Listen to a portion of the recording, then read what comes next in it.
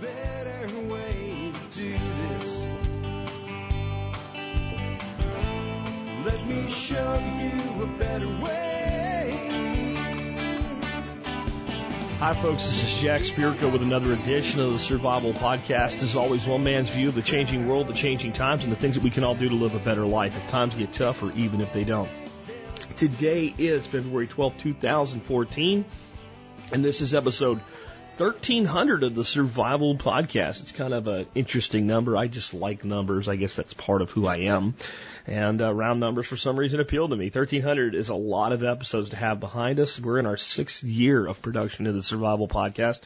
And I'm glad to have you with me. If you're a new listener, we talk about some pretty advanced topics. At times, we talk about things that are mundane, like some of the stuff today you might consider mundane because it's legal prepping is what we're going to talk about today. How not to be exposed to legal dangers. And I have a special intro today, after I get done with the main introduction segment, about the permanent ethos farm we're trying to build and the legislative problems we're running into with that and how to be creative and outsmart the bastards at their own game. So that's what today is. But we talk about everything from homesteading to basic prepping, to the end of the world as we know it, and a lot more time is spent on the mundane disasters like the ice storm currently rocking the southeastern United States, for one example. Anyway, before we do that, let's go ahead and take care of our sponsor. Sponsor of the day, number one today, is Chef Keith Snow, expert council member extraordinaire and owner of the website harvesteating.com. Chef Keith has an amazing podcast where he'll help you learn to make cooking a life skill. And if you don't think cooking is a survival skill, I don't think you've ever lived on MREs for 6 months like I did at one time in my life. You learn that cooking is really important when you have to deal with mundane things, like a lot of the stuff we store for long-term storage. And hey, we talk about, surviving and thriving here on the Survival Podcast, and the better quality food that you're eating and things like that have a lot to do with your day-to-day happiness as well and your overall preparedness.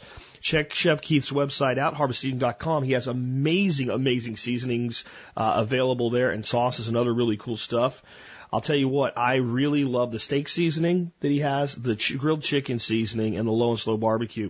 I also like Northern Italian. It's something I use quite a bit as well. Check out everything at harvesteating.com. Next up today, Western Botanicals, herbs of a different kind. This week we did some work on one of the hugel mounds, and after a day of shoveling, and I did some other things too, did some seeding in the west pasture and some stuff like that. I was pretty sore. Instead of reaching for Tylenol or Advil or Motrin or any of that other crap, I took some Western Botanicals anti-inflammatory, which main ingredient in that is turmeric. It's a great natural anti-inflammatory.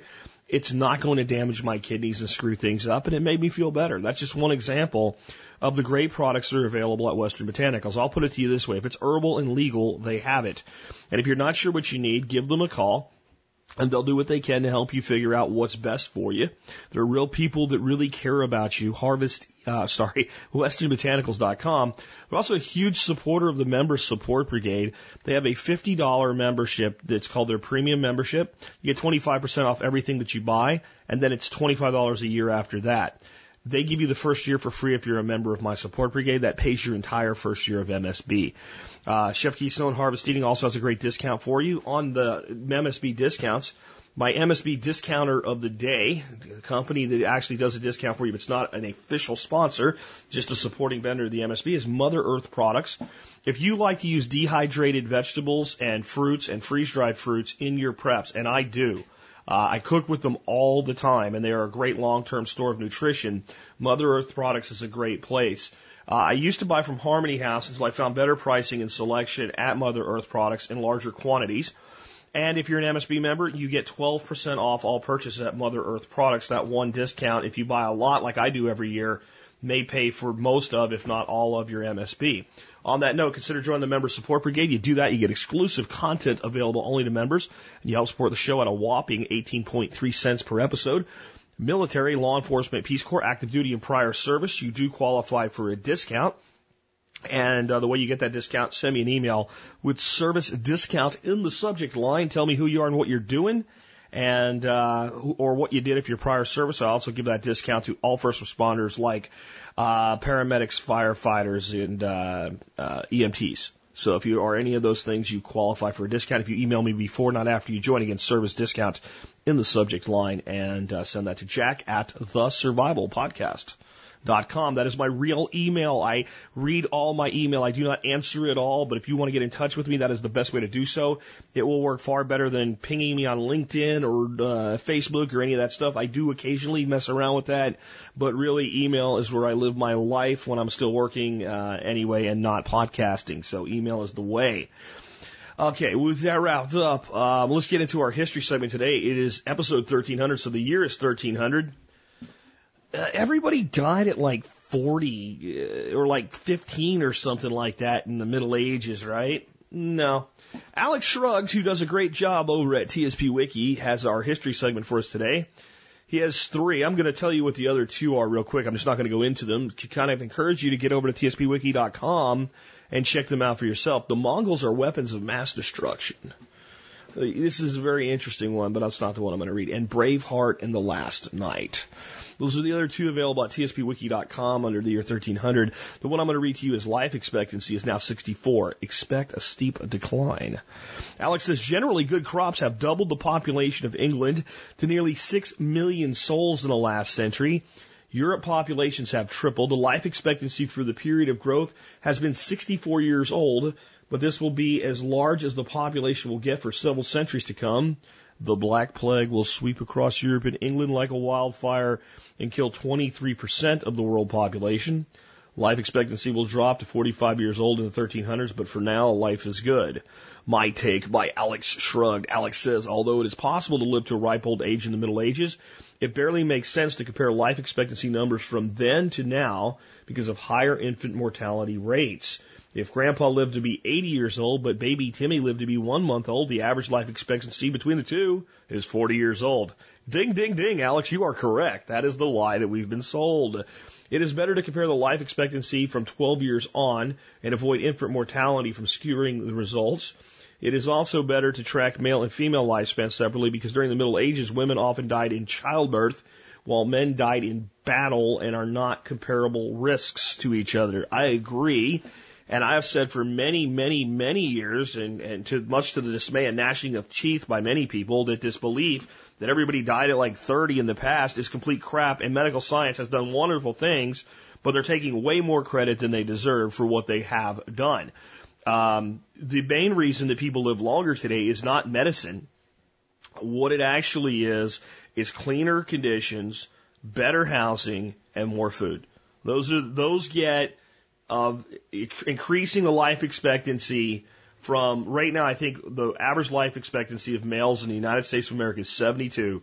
By increasing the life expectancy from 64 to 72, at best, medical science gets half of that credit. Half, no more. And that's the truth. And there are a lot of people that live longer today because of medicine, but I think there's an equal number of people probably killed by it. If you want to be shocked, look up the actual number of people killed every year through the proper use of prescribed medications. This means they were prescribed the medicine, they took it as prescribed, and it was properly prescribed. It wasn't an accident, the pharmacist didn't put the wrong pills in the bottle, what have you, it will blow you away. All right, with that wrapped up, let's get into the main part of the show, and I am going to do about a 15-minute mini segment here before I bring on Lisa Haywood of Haywood Law to talk to you guys about prepping from a legal standpoint. I try not to turn the Survival Podcast into a Perma-Ethos infomercial, but this is too good not to share from how bad it is to how we can turn it around. Perma-Ethos started out as an idea. I did an episode on it a while ago. It was going to be a community. We're going to go find a couple hundred acres, lease off 1 acre parcels to about, 120, 140 people. Keep the balance of it as community property. People have their own land to work. They have a community property. We have a farm. We sell educational programs. We sell food. We sell livestock. We sell all type. We're going to make it into this little, basically like a community town. We ran into so many obstacles with anything approaching a local government that would get in the way of doing this somewhere where people would actually want to come. We decided to take another route. And this new route works because it plays on the strengths of doing what we can do now. And that is to raise about $500,000 and go out and buy a farm. 40 to 80 acres with a house on it. Put a farm steward in, head farmer, a couple tenant farmers, bring in woofers, build the farm first. Over a couple years, transition the farm into a micro community, maybe put 8 to 10 other people on it, and then take our tenant farmers who now know what they're doing and have become experts at this and move them to 2 new farms and do it again. And a year later, have 2 tenant farms under each of them, do it again, and have it, and just keep doing that, and use it as a track record and eventually go back to the community model. So this is great. So the Jobs Act of 2012 legalized something that should be legal that most people don't know is illegal in this country. It's called private fundraising, which means you can be in a business with me, but you have to come to me. I can't tell you, hey, I have this great opportunity. You can invest money with me. That is considered illegal. That is dangerous. Okay. So in 2012, the Jobs Act made it no longer illegal with certain restrictions. I have about 80 people so far that have stepped up and said, after I released a form yesterday and an audio the day before about the Ethos Farm Model, I want to invest $500 a share. Some people want to buy 1, some people want to buy 20. Under this new legislation, I can only actually take 35 investors that are not accredited investors as a startup. 35. Any more than that, and I'm sunk. That is not enough to do the deal. The other way to do it is to sell memberships. Take more of a crowdfunding approach, the way that you do with Kickstarter, Indiegogo, and say, well, we have our investors, they put the core seed investment in, and then we'll sell memberships. And those memberships, we can give you a free share of stock with every membership. There's nothing that prevents this at all. With all the rights and ownership responsibilities of a share of stock, because we've given it to you. It's because a membership is going to get you discounts, visitation rights, and access to, because we have some real cool stuff coming. I'm not going to tell you what yet. But you want to talk about having the ability to document stuff? I got somebody that stepped up today that will take world-class video and live on site while he does it. Unbelievable. Absolutely unbelievable. And we can make access to that available to members, and anybody else has to pay for it. And this is just awesome, and it's all going great, except I need $500,000, and there's no way I can fundraise $500,000 with only 35 people and a balance of accredited investors. Let me tell you what an accredited investor is to tell you how big a hurdle this is. And this is in the United States only, and this was as amended by the Dodd-Frank Wall Street Reform and Consumer Protection Act. This is for your protection. A bank, insurance company, registered investment company, business development company, or a small business investment company. So the investment companies and banks are not affected at all. An employee benefit plan within the meaning of the employee retirement, just don't worry about it. It doesn't apply to you. A charitable organization, corporation, or partnership with assets exceeding $5 million. Again, another organization with more than $5 million in assets. Probably not you. A director, executive officer, or general partner for the company selling the securities. Okay? So if you are an executive officer or general partner or director in PermaEthos, then we can sell to you even if you don't have money, basically, because now you're a director and you have a say in the business. This is a loophole we may or may not need to exploit. 5, a business in which all the equity owners are accredited investors.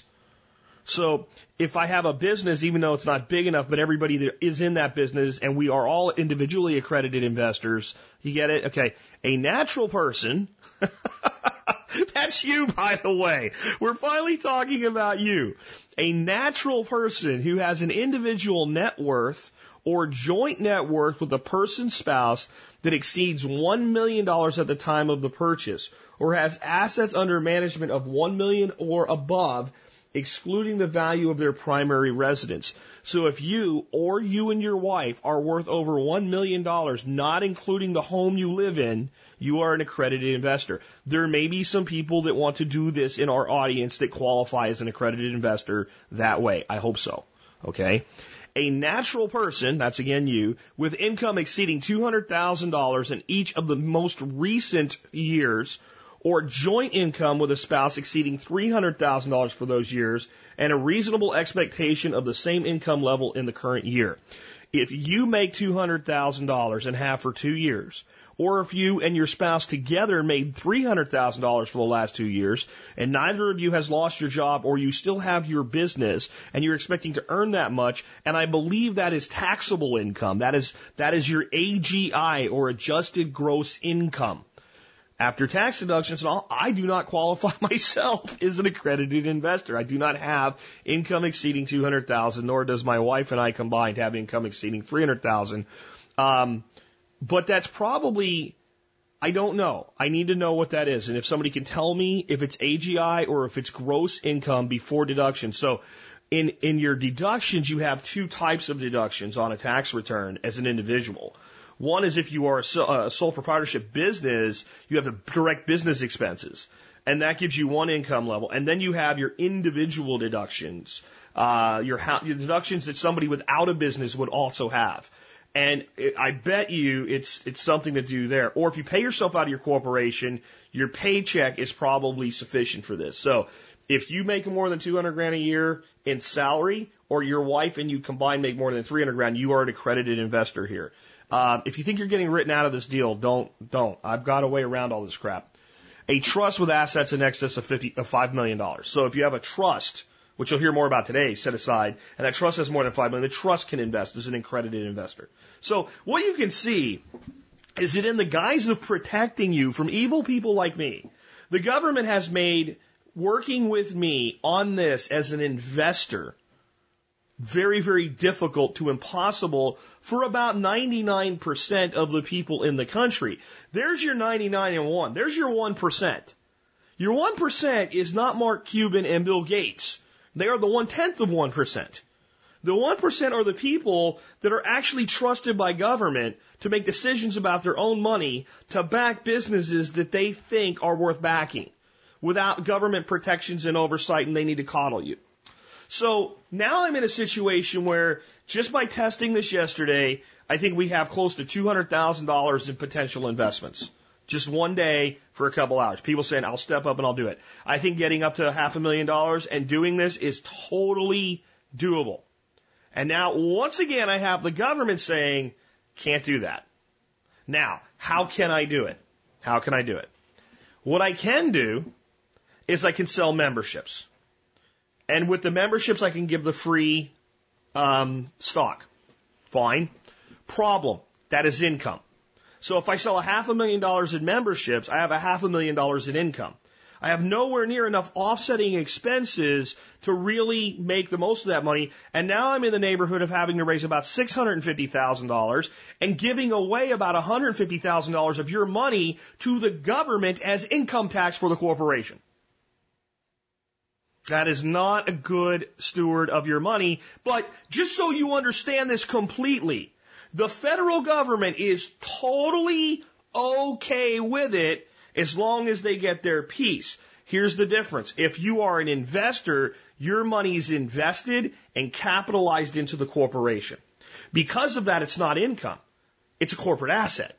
And it's not taxed. When it gets used and leveraged and results in a profit, it then is taxed, okay? And tax goes to the government, okay? But the initial investment doesn't get taxed. So what do lawyers say? Lawyers say, well, do a 501c3. And then when they put the money in, it's a donation.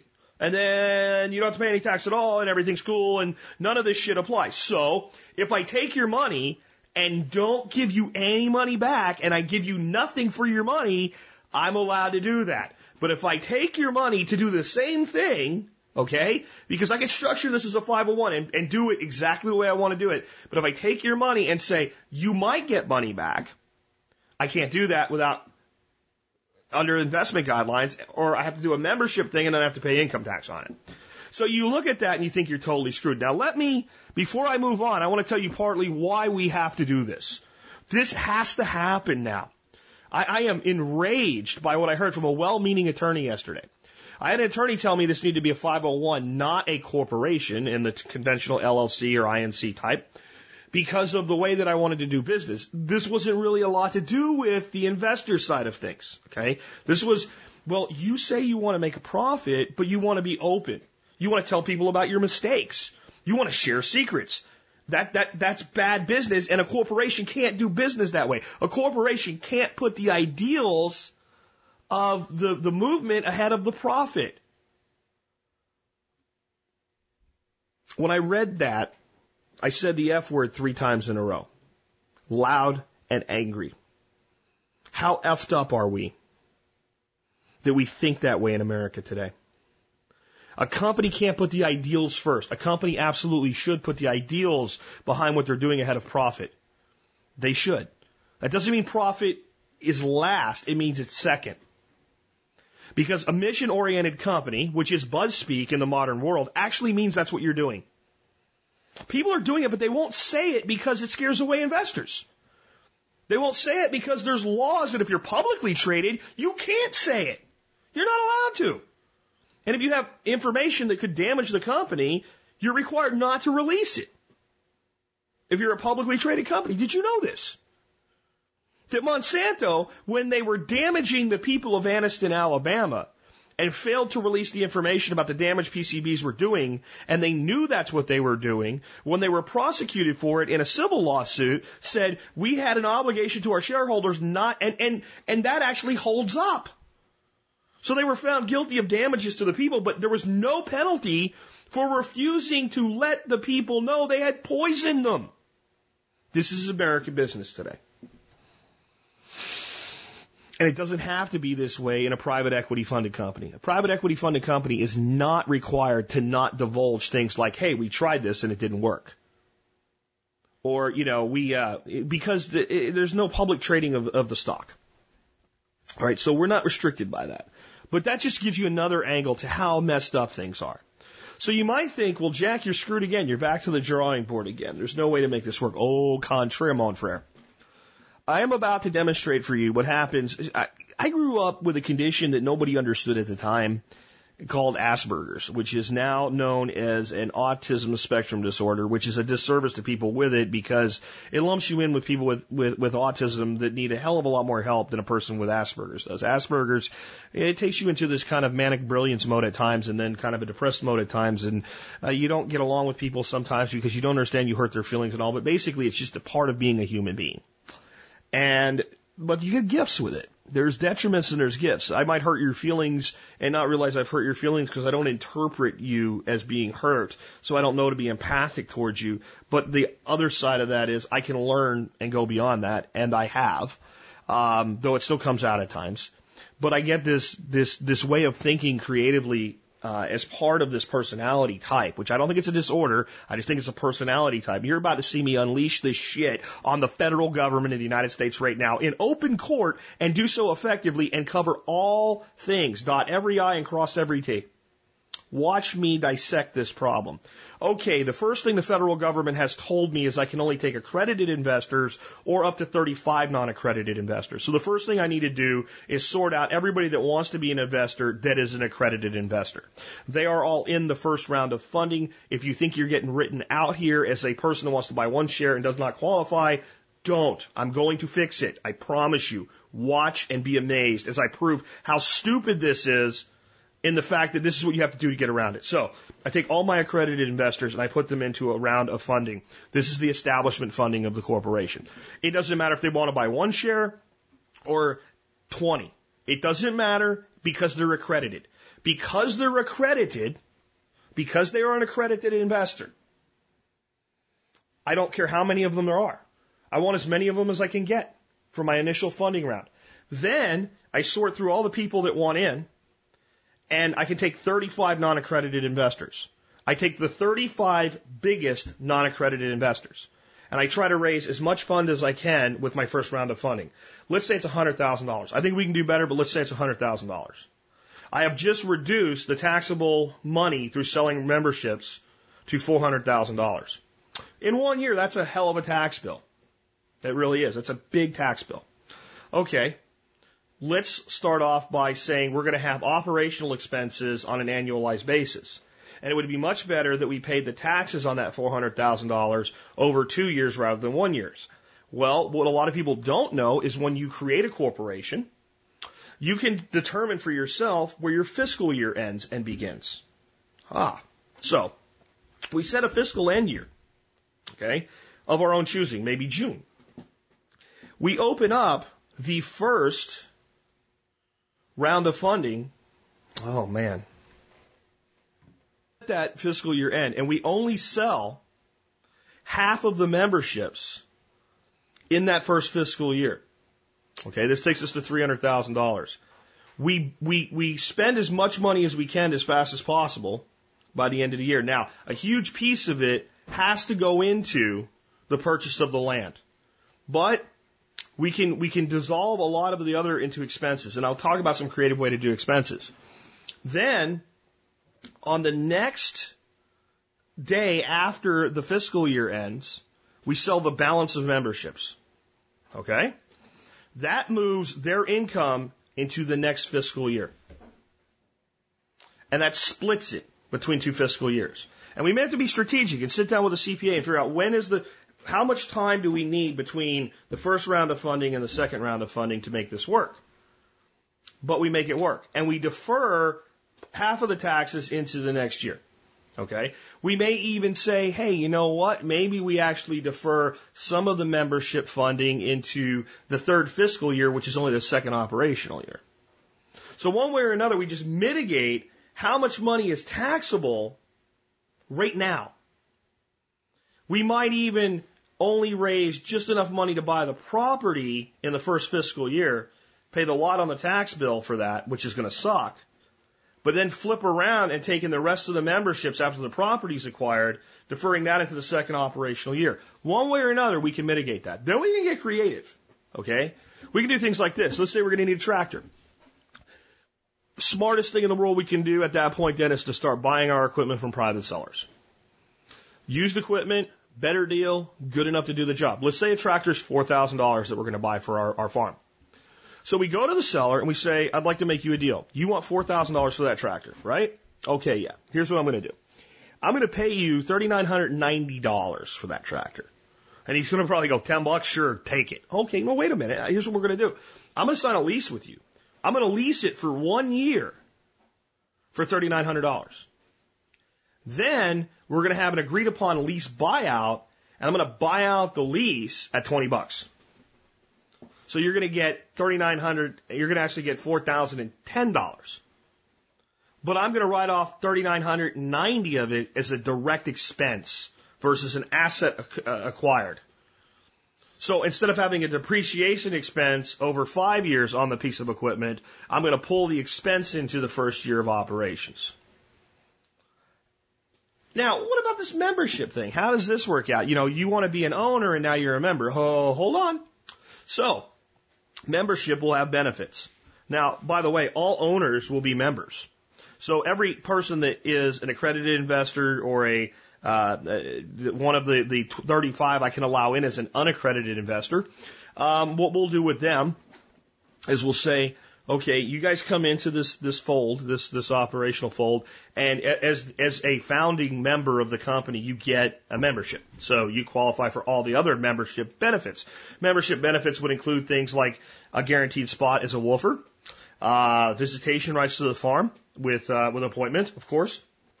Opportunities to come do things like, we'll be thinking about things like work-ins. Work-ins are, well, we'll do something that'll be like a workshop, but we won't charge for it at all. You bring your own food, kind of a potluck work-in where you come and we do a project and everybody just shows up and works, and that'll only be open to members for free. Maybe we'll charge a fee for anybody outside the membership, right? So we have something to say, this is what you're buying. Discounts on all our produce, discounts on everything we sell. It's a membership. It's expensive membership, but I can charge as much as I want to for it. Oh, by the way, for every membership you buy, we will give you for free 1 share of stock in the company with all the rights and privileges that go along with that common stock. Hello. Done. Now, this has to be done very, very tightly by a very, very astute tax attorney and CPA to make sure we conform with everything, especially since I'm making the crazy, crazy, crazy move of saying up front, this is what we're doing. But this is the world you live in today. You live in a world today where this is what you have to do to work with people who want to work with you. Is this the best way to do it? I'm not sure yet. I'm not sure.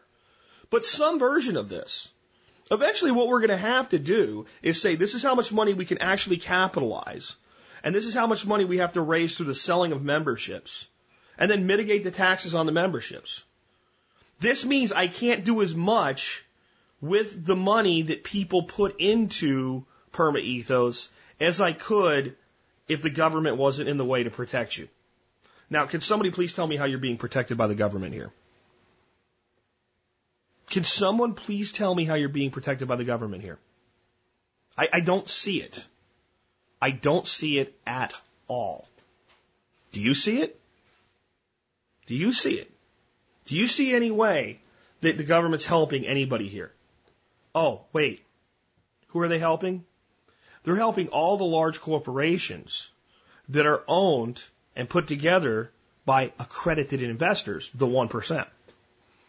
By preventing me from using 6 years of social capital, 6 years of dedicating my life to providing the best information I could to you, 6 years of demonstrating to you time and time again that you can trust me, and leveraging that social capital into financial capital to do good for the rest of the world and compete with the big corporations on a level playing field. I have to do it on a tilted playing field.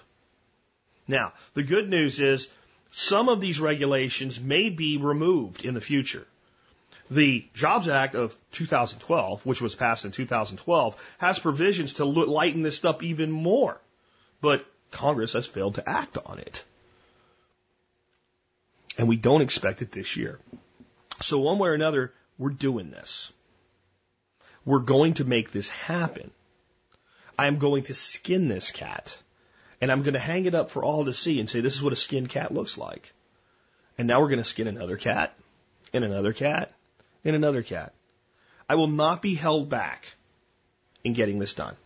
I will not have any more interference from government without meeting it by turning its own apparatus against it. They got in the way of me doing a community. A community that had immediately over 100 people wanting to invest in it, and over 200 people wanting to live in it. And by the way, under the current rules, with 35 or less accredited investors, I could have done it. I could have done it. They got in the way of it. The local governments got in the way of it. The ones that said you need a road to do something this big. And now, turn this apparatus and say, okay, look, we'll do this. We'll buy a farm that already farms, that's already zoned agricultural. We'll take that farm and we'll start producing on that farm. We'll do it in a way that no one can get hurt. We'll take no more money from a person that they can afford. We'll ask them where they're getting the money from before we take it. We'll say, look, if you don't have this money, don't put it here. Completely ethically. And they say, well, you can't do that because you might hurt them. I say, well, if I set this up so that they can give me the money and get nothing, it's okay. Yes. You're saying that with a straight face. Oh, absolutely. Okay. Fine. Here you go. This is the methodology. Split the tax burden. Reduce the tax burden by as much as possible. Do it as a membership. Fail to capitalize a lot of the money directly into the company. Capitalize as much as we can initially. And move on. Your government helping you. And those of you that still have any faith in your government and think that Democrats or Republicans are on your side, I believe when you look at Dodd-Frank, you'll see an R and a D. This is for your protection. On the note of protection, let's bring on our guest, Lisa Haywood. Before that, I just want to point out you can get over to permaethos.com, listen to a 1-hour presentation on the PermaEthos farm. There will be a link in today's show notes. Anyway, Lisa Haywood of Haywood Law is an awesome gal. She is a prepper and an attorney. Those two things are not mutually exclusive. She's a great gal, and she has a great deal for you guys that we forgot to put in the episode. So I'm just going to tell you about it in advance. She has two websites. One is haywoodlaw.com. That's her legal firm. And if you are in Ohio and in need of legal assistance or advice, especially with estate planning and legal protections, you can get in touch with her because she's licensed to practice in the state of Ohio. That's haywoodlaw.com. The other website, though, is something everybody can use, and we'll hear more about what's on it while we're here today.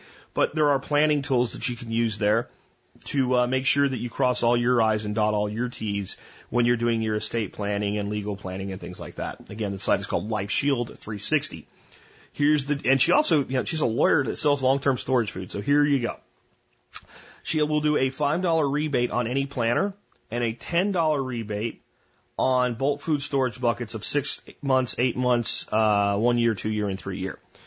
So you get a rebate on either one of those. And again, that site is Life Shield 360. For the details of how to do that, look up today's episode at thesurvivalpodcast.com, episode 1300. And with that, I'd like to bring on the former ambulance chaser, but now good guy attorney, helping people plan for the mundane disasters that can bankrupt us and avoid them with full legal protections, Lisa Haywood of Haywood Law. And with that, hey, Lisa, welcome to the Survival Podcast. And with that, I want to say, hey, Lisa, welcome to the Survival Podcast. Thank you for having me. It's a pleasure. Well, we're trying this round, too. We tried back in December during the great ice storm, and it didn't work. So we'll see what we can do here with round two. The first question I always like to ask somebody that's on the show really is, can you tell us how you got into what you're doing today? You're an attorney. And I imagine most 8-year-old little girls aren't running around going, one day I'm going to grow up and be a lawyer. Generally, your life takes some kind of a crooked path that leads you there. So just so the audience can kind of connect with who you are, can you talk about how you ended up being an attorney in the first place? Well, if you ask my mom, she says it's because I ran out of majors to attempt, and that was the only one left. However, how I really became a lawyer was I wanted a profession in which I could feel strong and independent financially in. And I think that that's always been kind of part of who I am, is just a little bit of that independence, that libertarian in there. And I wanted to be able to take care of myself. So that's why I kind of chose the area of law, but I also wanted to be able to help others not to take care of their problems, but to teach them how to take care of their problems so that it doesn't happen again. And so that's where I've really developed my practice. I say that there's offensive law and there's defensive law. And a lot of people come to me on the defense because they have a problem that's happened. They want me to fix it. I don't do them any good if I don't teach them how to resolve the problem and make sure it doesn't happen again to them in the future. And that's that taking the offense side of things. So.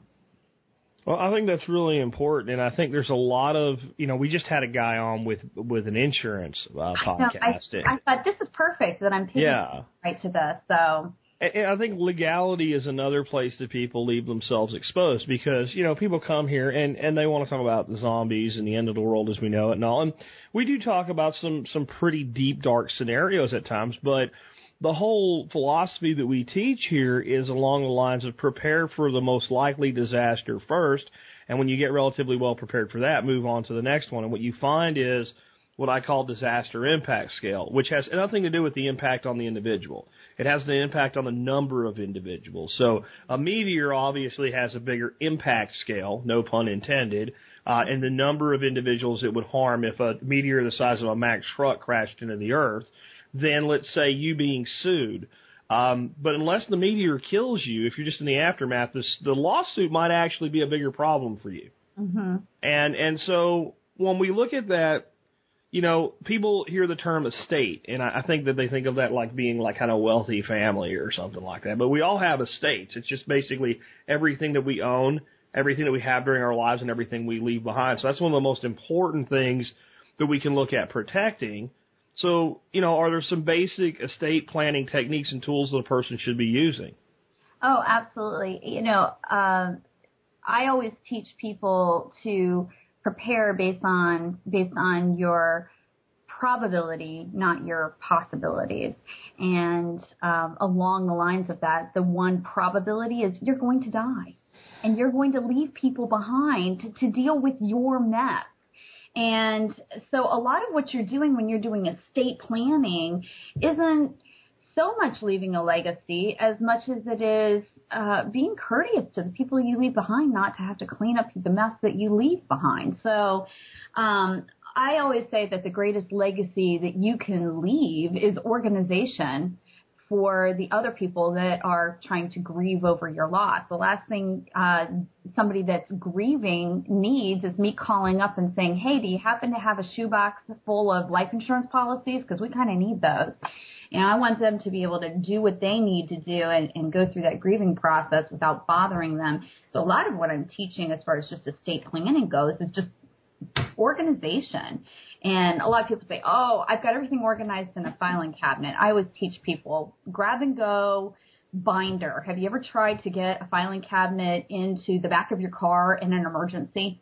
It doesn't work real well. It might make a great YouTube video, though, but I always teach people, have a binder, put it together, have all the major pertinence, your estate, your life insurance, all your estate planning documents, your health information. Obviously, you want to keep that in a secure location in your home, and a fireproof safe is always good.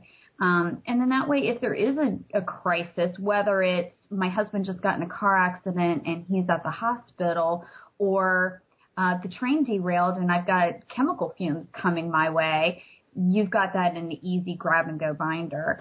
And that's really the first thing that I do, and I use that as a springboard to try to help people baby step into the process and just go step by step by step. And one of the first steps that we attack are the advanced directives, which are your healthcare power of attorney and your living will. And those documents are state-specific, so they're usually forms that are put out by the state of in which you live, and you can usually get them at the probate court's website. And you download them and fill them out, and usually 2 witnesses or a notary, and you've got that step taken care of. But it's a really inexpensive way to start the process and get people thinking about end-of-life choices and what they want done. And then we move into the financial aspect of it. And then some of the more remote things, like for people that might be business owners or people that have property in multiple states, that type of thing. We might have some different tools and techniques that we can use to help minimize their risk or to minimize the possibility of probate on those. Okay. Well, when we look at that, there's a lot going on that you just said there, so I want to back up and examine a few things. Sure. One of the things that you said you start people out with is a grab-and-go portfolio. Yeah. And you kind of mentioned on that note things like life insurance, which it'd be important. I'd say that in that portfolio, you'd probably want to focus more on the people who you might actually be on the recipient end of than your own life insurance, though I think maybe there has to be some copy policy there, because when you're dead, you're not really in need of your life insurance policy. Somebody else is. Mm-hmm. You don't buy life insurance for yourself. You buy it for others. But what type of things do we want to have in that grab-and-go portfolio beyond just like life insurance? Well, not to make this a sales pitch, but we have a commercial version that we do sell, and I'm going to point it out now because on my website it's got all of the areas, so people can use that as a checklist on their grab-and-go binder if they want to do a DIY version of it. But some of the main areas are having your medical information, life insurance policies, copies of all of your other assets, whether it's a CD, a retirement plan, all that information, knowing who the beneficiaries are, knowing who to call, copies of all of your estate planning things. Another big one that people really don't think of is simple things like copies of your driver's license, your concealed carry, your passport, border crossing cards. If you have minor children, get a state ID for them. In my grab-and-go binder, I also keep a little bit of cash. My kids play hockey, so we're always traveling up by the border, so I actually have some Canadian money because if you get on the wrong bridge, you go to Canada, and I've learned this the hard way. And so I thought, maybe I should have some Canadian money around. And I have a little bit of silver in there just in case. That way I'm not trying to scramble, trying to get those essentials in 4 different places. Inventory of picture inventory, which I actually keep on a flash drive that's in my binder, of your assets in your home in case there's a fire or flood, that type of thing. And I think the guy that did the insurance part, that he mentioned that as well. And copies of all your utility bills, because when somebody passes, usually we're contacting somebody. And oddly enough, that's usually the one that we spend the most time on. And copies of all of your bank accounts, just a statement. That way we are not calling around from bank to bank to bank trying to figure out where this person banked. So those are kind of the main areas. Well, and I think that there's like some concern about that type of data being available. Like, what if you lost it? What if somebody got a hold of it with all your bank account information? There's a couple ways that you can do that. One is, and you have to make sure that the people that would maybe pick up after you would know how to access it. But all of that data can be put, as you mentioned, on flash drives. And I believe in 2 is 1 and 1 is none. Mm-hmm. But like bank statements and all like that. And you can encrypt those drives with something called TrueCrypt. And it's freely available online, and it's bulletproof. Mm-hmm. I mean, it's bulletproof enough that there was a guy, and you're a lawyer, so you may take interest in this. There was a guy, I think he was in Colorado, that had data protected by TrueCrypt. And the police seized it, and they believed that data was relevant to the crime they were prosecuting him for. And they had a warrant for the computer. And he said, here's your computer. And they said, okay, well, tell us how to get into it. He said, no, I'm not going to tell you. I'd be testifying against myself. Mm-hmm. And I'm not required to provide you with anything other than the computer, and here you go. And I think a judge actually ordered him to divulge the encryption code. And I don't know whether he did or not, because I don't know how you make somebody do that without waterboarding them or something like that. But one way or another, the whole point was this was the state of Colorado that surely had access to some level of federal support, and all of their computer geniuses and all, they couldn't get in. You know, they absolutely could not get into it. So it is a very secure technology, and I would rather have a person have the data on a drive encrypted and risk that maybe you could not access it than not have it at all due to a fear of what happens if somebody else gets it. And you can even set that little gadget so that if somebody enters one code, they get one set of information, and if they enter the right code, they get all the information. So you can even use that with plausible deniability. If somebody were to actually threaten you to allow them to access, oh, here's the code. Mm-hmm. And they'll get a bunch of pictures of your kittens and your puppies and all your stuff for your insurance company, but not your really key information. So that's one thing I would add to that. And then I have my low-tech method, which is if you're writing down bank account numbers, have the way that you change numbers based on maybe adding 1 to all numbers and adding a 0 to the end of it or what have you, and have everybody in the family know that. That's like a universal method of decrypting those numbers, which is not as bulletproof as TrueCrypt, but the average idiot's not going to be able to figure it out. I agree with that. And the alarm code companies, they always have like a panic code that allows the alarm to be turned off, but it still sends the signal out. So it's kind of like having a panic code for your flash drive is what it is. So I agree with you on the flash drive. I actually have there's still things that you're going to want the originals of, obviously. Sure. Those insurance policies, you got to have that original policy at some point. Same thing with your original will, because the court system hasn't caught up with technology yet. But there's going to be certain things you're just going to have the original on, but then scan the whole daggone folder and keep it on 2 or 3 different flash drives in 2 or 3 different locations, But like you said, make sure you've got it secure. No. Yeah. Because identity theft's a problem. It really is. And if I get enough of your data, not only can I steal your identity, I can just steal your assets. Mm-hmm. And there's stiff penalties for that, but finding the guy that's in Nigeria that actually bought the data is proven to be difficult in the past. Well, and it's a full-time job, just trying to get it all resolved. So just add that headache into it. So another place that I think people leave themselves open from a legal standpoint a lot is in business. Mm-hmm. People are in business and they'll have the insurances that are required, or maybe the insurances that their brother-in-law who acts as their lawyer, who doesn't really do that type of law, but hey, he's their brother-in-law, and so you give him a little bit of business and he gives you a deal, says he should have, but they don't really have a good solid plan for business.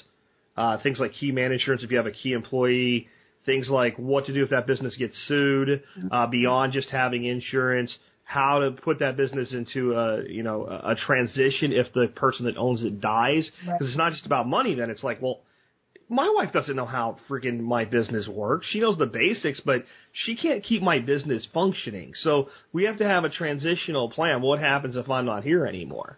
And I think that's left out by a lot of people. Absolutely. I would say 50% of my clients are small business owners that just don't even think about these things. And that's one of the first questions I ask. Do you own a business? Yes. What's going to happen to your business when you die? Well, I never thought about that. Well, you kind of got to figure that one out. Is your business partner going to buy your wife out? Is your wife an integral part? Is she capable of continuing to manage it?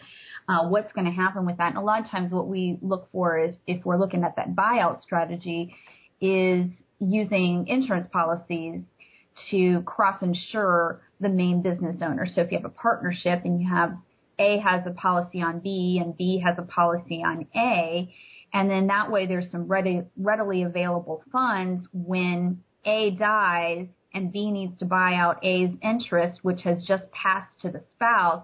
Now they have an insurance policy with which to do that. Absent something like that, a lot of times it'll just bankrupt the company.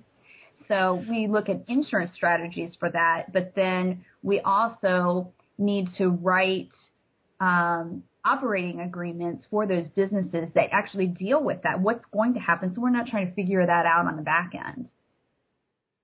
And there's a lot of mistakes made. And, I've been fortunate that I've caught some of my own.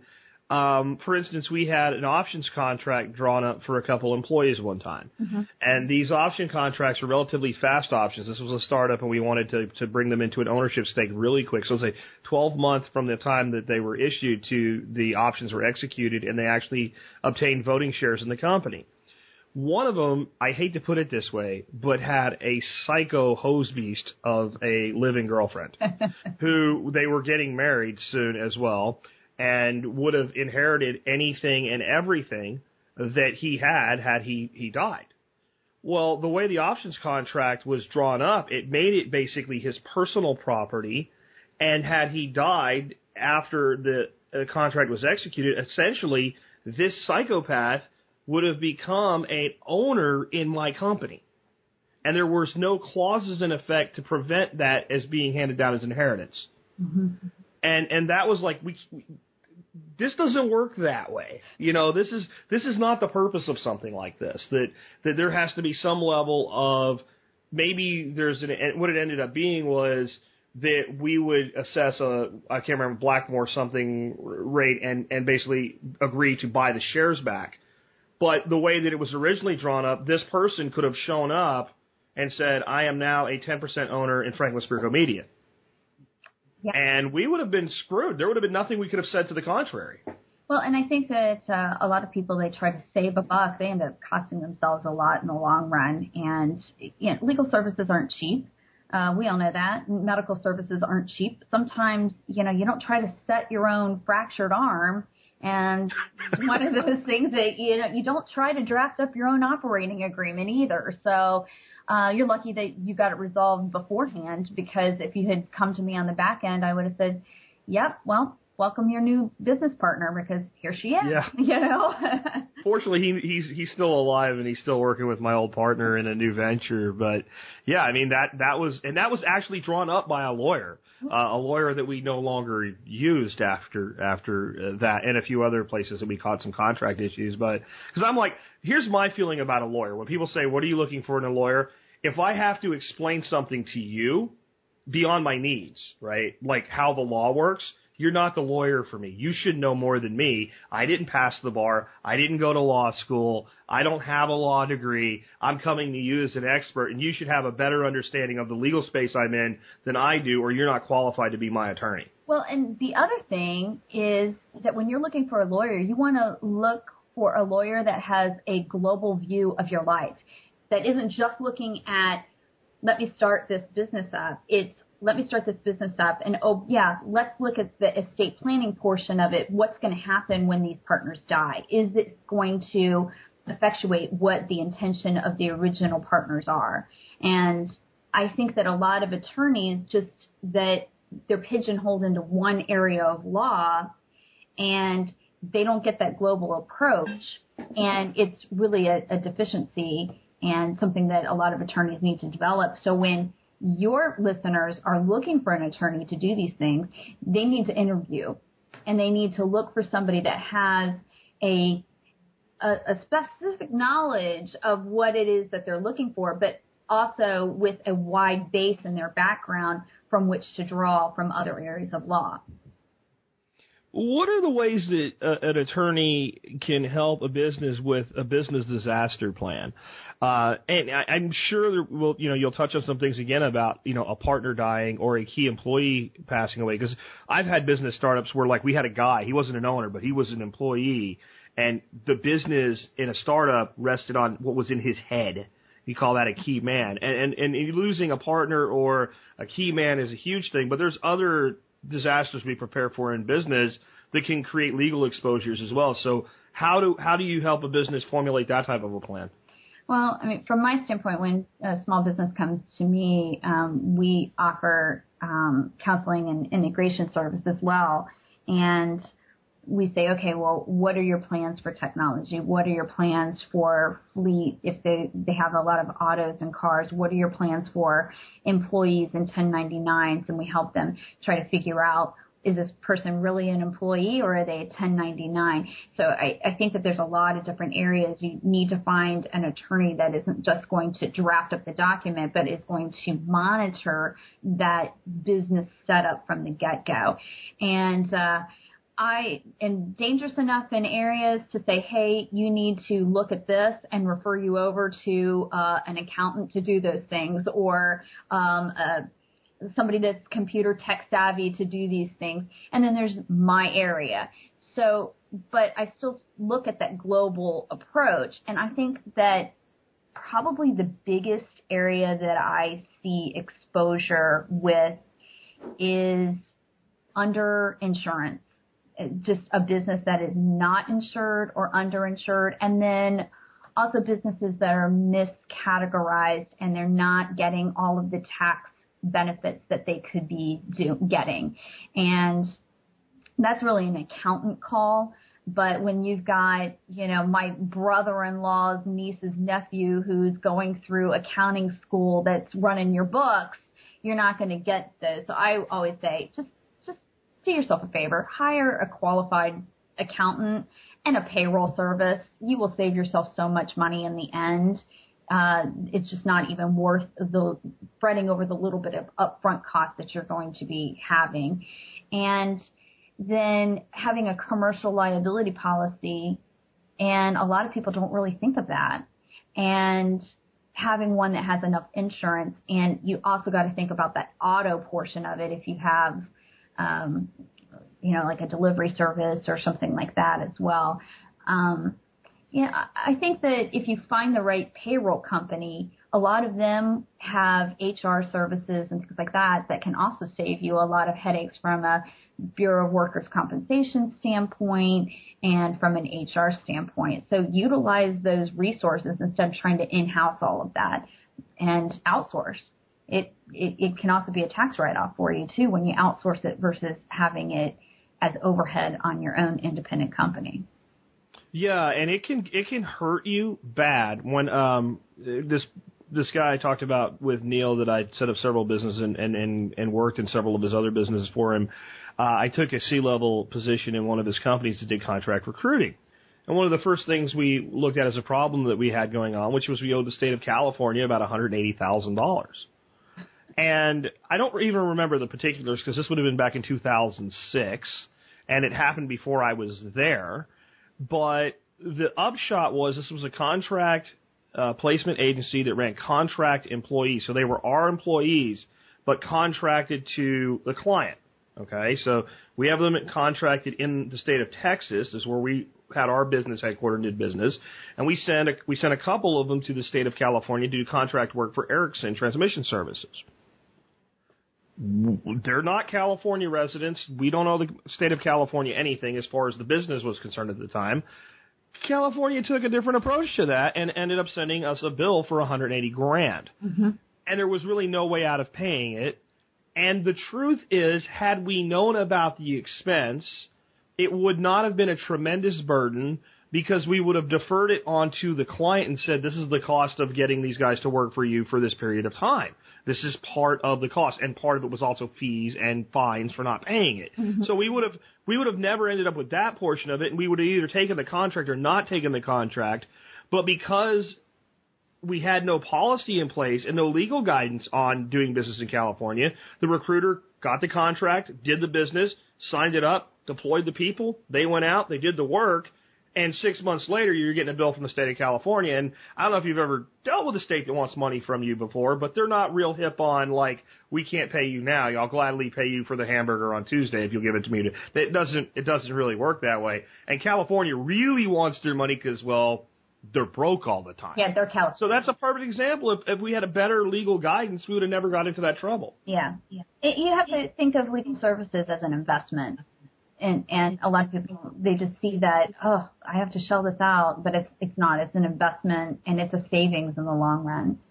So same thing with when you do your estate planning.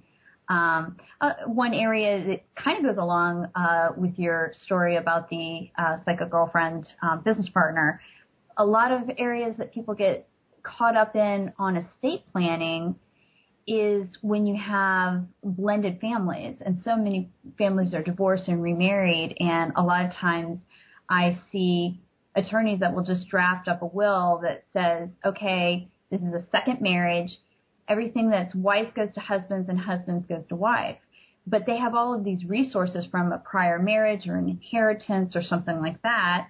So husband dies, he leaves everything to wife, and wife goes out and gets a new lawyer and disinherits all of husband's kids, and their kids see nothing.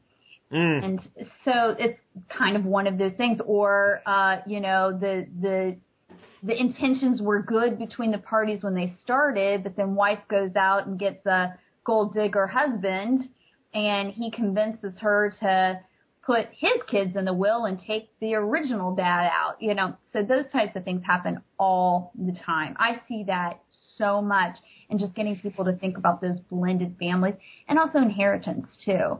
And that can be headed off with, a will that basically reads that if I pass away and have two sons and they're not yet of age of maturity, that X amount of my assets go into my wife's possession because she obviously has to take care of them, and I love her and I want her to have things behind. But if I have certain assets that I want to earmark for my two sons, I can defer that with a will into a trust that goes to them and then is deferred to them at a certain age. Right. And so we can head that right off if we think that way. Right. And I think part of the reason people don't is the same reason they don't do prenuptial agreements. Oh, don't you trust me? Mm-hmm. Well, I don't trust the world. Statistically, I don't trust you. Yeah. Statistically, I don't trust you. Now that's a lawyer's answer. Statistically, I don't trust you. My husband, he's just given up on arguing with me. I'm like, you knew this going into our marriage. Why do you even try? Why don't you just give in now because I'm going to get my way, or I'm going to make you think you got your way, and then when you go out of town, you're going to find the shed up in the yard that you never wanted in the first place. So, that's what he does. I say, hey, I want to build a shed. No, I don't want to build a shed. And he goes away on a trip and he comes back and there's a shed. And there's a shed. Yeah. So that's the marriage life of being with a lawyer. So. Well, and, my response to something like that, if that would have been me with two sons, is I want to make sure that they know that I thought about them and I've set this up for them. And honestly, we've worked together and figured out and planned how much you need to get them off the ground and to launch. And then we're going to have like this. I don't believe in giving an 18-year-old kid, $100,000. I just don't. I think it's a bad idea. So we're going to have this like between launch and inheritance phase where they're kind of on their own and maybe they can get some of it just for certain purposes like finding a business or going to school. And then when they reach maybe, let's say, 24 or 25, they can get the lot.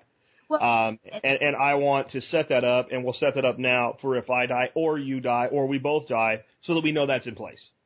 And that's traditionally the way a lot of trusts for children are drafted up, where there's a provision that they can access it for maintenance, support, education, and it's usually pretty ambiguously written, so there can be a lot of interpretation by the trustee on what would qualify. If they need a car to get to and from work, great, you can have a car. So he says, great, I can go and buy my Ferrari. No, how about a Fiat, that type of thing. So a used one. Yes, a used Fiat, with 100,000 miles on it. So, but you've got to put those trustees in place that you trust as well. And sometimes people don't really have a good option, but they don't realize that a lot of banks have trustee departments. And I have to tell you, I would trust somebody completely emotionally detached from the situation more than I would trust a grieving mother. My wife to me is the late husband who just wants this kid to feel better because he's had to deal without having a father. Well, and sometimes we put both on because the mom knows the family best and what your wishes would be, but then you have this logical counterbalance, and you don't have the kid playing on the mom's emotions when you have this corporate entity over here. It's like two keys to launch the nuclear weapon, right? So that when mom goes and says, well, I'm feeling, and then there's another party to say, hey, do you really want to do this? And have a discussion that's apart from the other individual and say, maybe this is not, or maybe this is a better solution to the problem than dumping this much right now because you know that John wanted this really to be there for them a little later in life when they were a little more mature so they could do something with it like buy a freaking house. Right. And another sad provision that I am consistently putting in is provisions regarding drugs because we have so many our kids are going wayward with drugs that they have to provide clean screens if they are suspected of using drugs before they get any of the money. And it's sad that we have to do that, but we are lucky that we have the ability to do that. And a trust is going to give you a lot more flexibility, and it's also going to be the vehicle to give you tax savings provisions as well, which for most of us, it's not going to matter. But for a lot of us that don't have large estates, that's us. But for people that have large estates, it can really help them. And where you need to start looking at a trust being a vehicle for tax purposes really depends on the state that you're in. In Ohio and Florida, there is no state estate tax. So we only are looking at federal estate tax, which is really high, and I'll probably never meet it. But there's other states out there that do have state estate tax. And in Ohio, which is where I'm licensed, it was only $300,000. So a lot of people were getting taxed on it. The problem is that drives people to retire outside the state of Ohio. So a lot of states are actually starting to. Oh, gee, you mean people leave a state when they act stupid? I know. And take too much of their property? Imagine that. I think that they're probably as responsible as a 18-year-old with $100,000. So. Yeah, I'd say less responsible. Yeah. Because at least the 18-year-old will eventually run out of money and not be able to take more from somebody else. But you actually kind of made me think of another thing there when you're talking about estate planning and all. I think the people with the biggest hole in their estate planning are the people that don't have much of an estate in their mind. Mm-hmm. They have a house that they owe a lot of money on. They have a car that they owe money on. They have a bank account with 20 or 30 grand in it. They have maybe a little bit of an IRA going, but they don't have a lot of money. Mm-hmm. And they think, I don't need all this planning because I don't have that much money. And then you talk to them and it turns out they're carrying term to 80 with $1 million policy. Mm-hmm. And they don't even think about the fact that effectively that inheritance is tied to that insurance beneficiary, which has some amazing tax advantages, by the way, to lock some money up in real estate for higher net worth individuals. But even the low net worth individual carrying cheap term, all of a sudden they die because they got hit by a Mack truck or something, and there's $1 million on the table. And yeah, because it's insurance, it's not subject to some of the government grabbery, but it is subject to things like, 16-year-old kids buying Maseratis. Right. And that's where we start looking at use of contracts over the will. Usually the contract is going to win out over the will. So if you have a contract that says, I want my life insurance policy benefit proceeds to go to Minnie Mouse, and the will says everything I own to Daffy Duck, it's going to Minnie Mouse. So, yeah. And I expect that you're going to pay the royalties to Disney for my statement there, right? Oh, sure. Okay. If I'm that big time, well, let Disney sue me for royalties. Go ahead. I'll be on O'Reilly and Fox News and everything, man. It'll be worth it.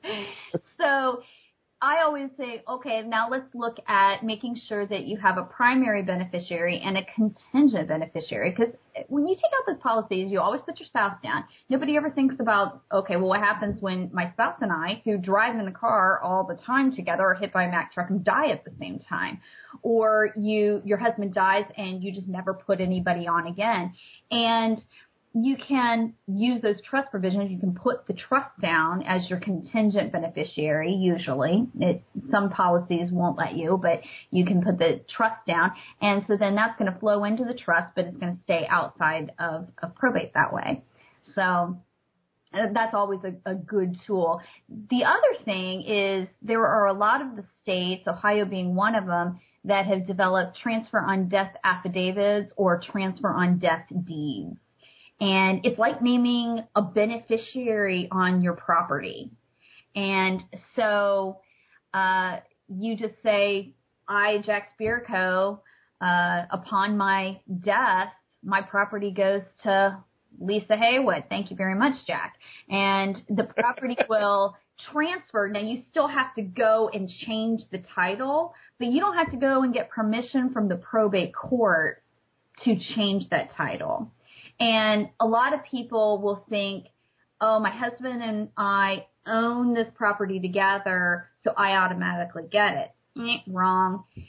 If something happens to Jack and your wife's Dorothy, right? Correct. Okay. So. And she just said out of the room that I'm not leaving my stuff to you. No problem. I accept that. So if Jack and Dorothy own a property in survivorship, and it's really important that you look for the proper survivorship language because a lot of times the title companies do it wrong and don't have that on there. But assuming they did it right and Jack and Dorothy own the property in survivorship, that doesn't mean that Dorothy automatically gets it. It means that she has the right to automatically change title without the probate court's involvement.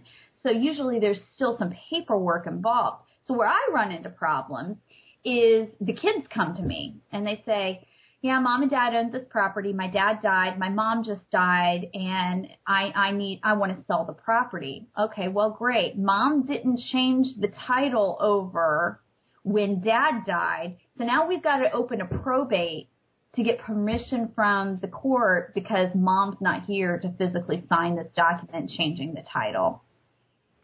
So don't think that just because you own something jointly doesn't mean that there aren't steps that you have to do in order to get that over into your name only. Yeah, that makes sense because I think a lot of people do. They just think that, well, that's all taken care of. And does it, if someone doesn't do that, does it put them in certain areas where they become vulnerable from a legal standpoint then? Well, yeah. And to whom? Whom do they become vulnerable to? I will give you a personal example. We had a family farm. My great, keep going, had like 14 children. And so you can imagine how big this family tree is. And nobody changed title all the way down through. And so they're working on it right now. They're wanting to open something like 156 probate cases in order to change the title. Well, by the time you do all of that, you suck up what little value the land had. So it looks like either they're going to have to work with us or it's going to sheet to the state. Well, what do you think they want to do? They want the property. So that property is probably going to be gone. That was in the family for a long time. So I would imagine that that's going to run state by state by state as well. So it's usually where you start getting down the family tree and property has just been sitting there and everybody just thought, oh, my great-great-grandparents had this farm and, since my mom and dad had 4 brothers and they've all died and now I'm a 1/32nd owner of it. You might not be. Yeah, because let's say that, great-grandpa, it went from great-grandpa to grandpa and grandpa to dad and now to you. If no one ever took title, Dad can't leave it to you because he doesn't have title. Well, he can leave it. He leaves the interest, but you have, in order to do anything with that property, you have to change title all the way down the line. So I could just sit there, like if he left it to me and I want to live in it, it's no problem. But when I go to sell it is what you're saying, yeah. Or divide ownership in it. Well, how do you have, so the question from the state becomes now, how do you have the legal claim to do this? Well, my dad gave it to me. Well, did he own it? Well, yeah. Well, how does he have claim to it? So they want to see proof of ownership. They have the interest. It's just wrongly titled. Huh. Now, the way around all of that is if you have a family farm, you look at a family trust. And then that also prevents the scenario of, let's say, Dad remarries and then gives everything to the stepmother. Okay, now we've got the step-parents and stepmothers having interest in this farm that didn't even come from their lineage. And so the way you get around that is through a family trust. And then it passes it down through that same lineage all the way down. You don't have to worry about divorced people and all of the crazy girlfriends and stuff. So. So when we look at insurance, then how do we fit the insurance into business succession planning? We're tap dancing on it with a farm, but let's talk about a full-on corporate business. I've got a company. It's a private company, but I do have shareholders and stakeholders in the company. Mm-hmm. And I'm the CEO and the majority shareholder, and I kick over. How do we use insurance in that type of scenario? Especially, it's not I kick over at like 78 when I was semi-retired anyway and already had named my replacement and done it. I'm like 46, hard charging in the prime of my life. I'm up on stage, like just happened with the guy from the guy that was the CEO of Republic Metals at a conference and giving a speech at a conference and grabs his heart, falls over and dies. Right.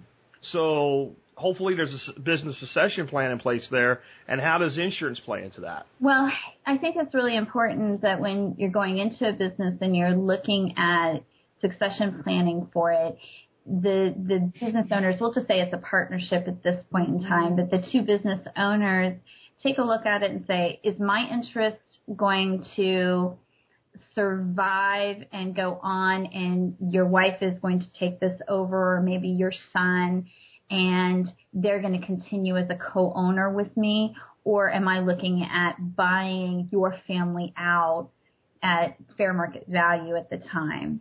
And so assuming that they're looking at a buyout, that's where you use that cross insurance. And so A has insurance on B, B has insurance on A.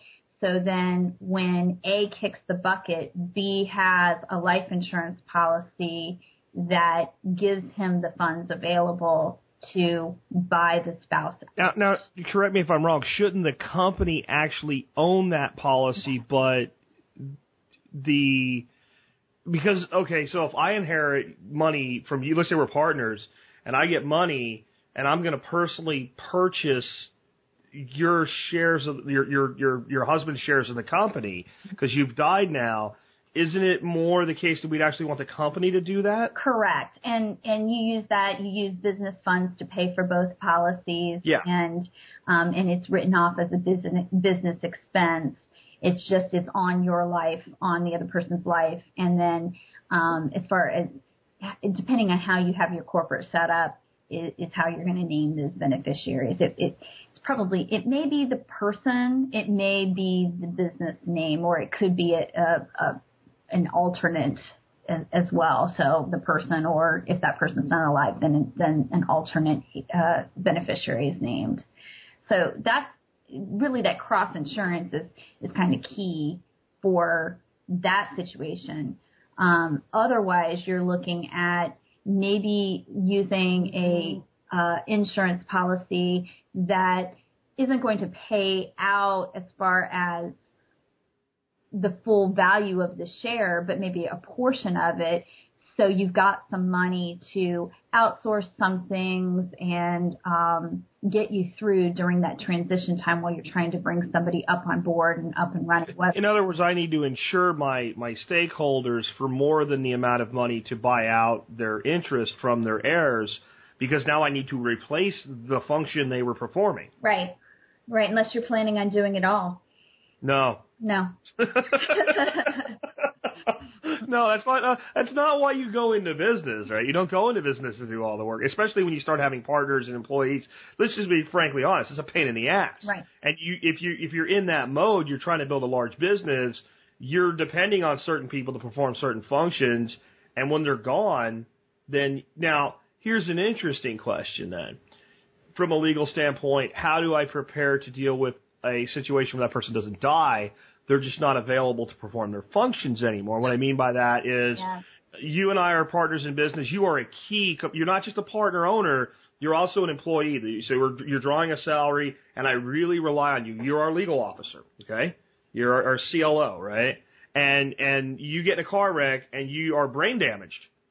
Mm-hmm. And now you're in the hospital bed, and I really care, and I really feel bad about that. But on the other hand, I've got to keep this business functioning, especially if I'm going to maybe still pay you your dividend component, because you're not now a salaried employee because you're incapacitated. Maybe you have some kind of disability insurance or something like that. But how do I protect myself and give myself a way to be able to functionally replace you?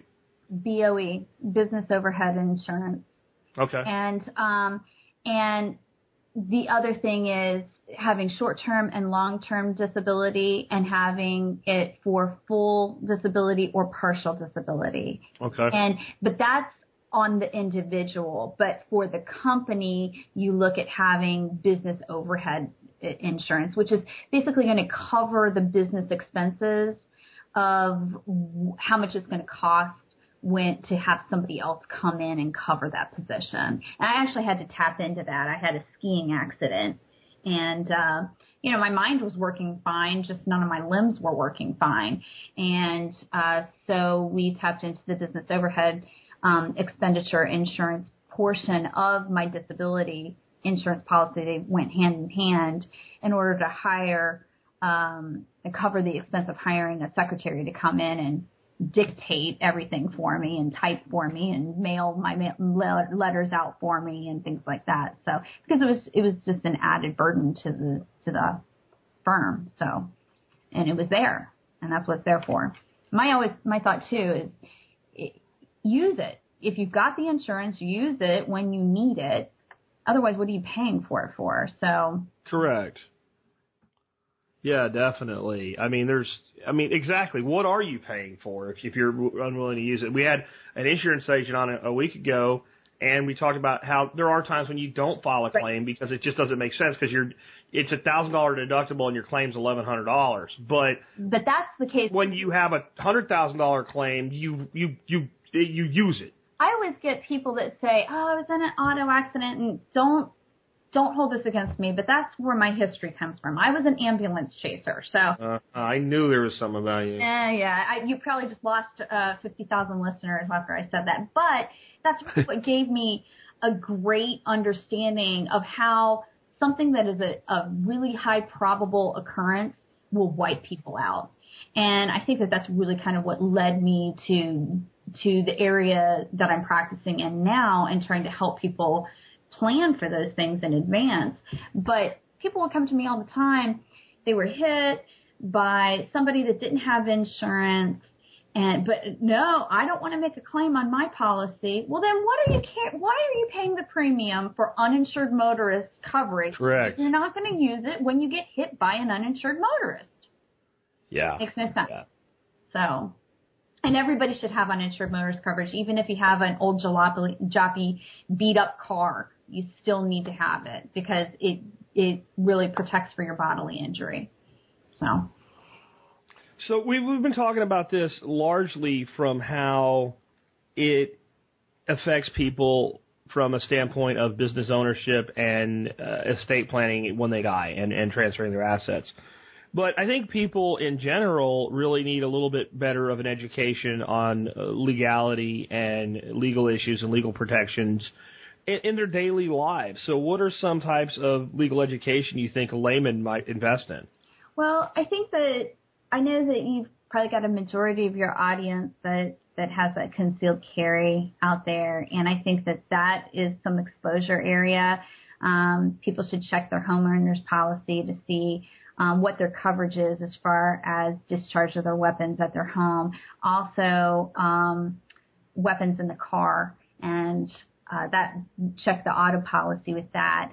And I always recommend that people go ahead and give a lawyer that is experienced in criminal law that does do self-defense types of claims $50 and retain their services and have their phone number on hand in your wallet in case, God forbid, you ever do have to discharge your firearm. I think that's one area that I see a lot of exposure. And then the other area I see a lot of exposure on is nobody has identity theft protection.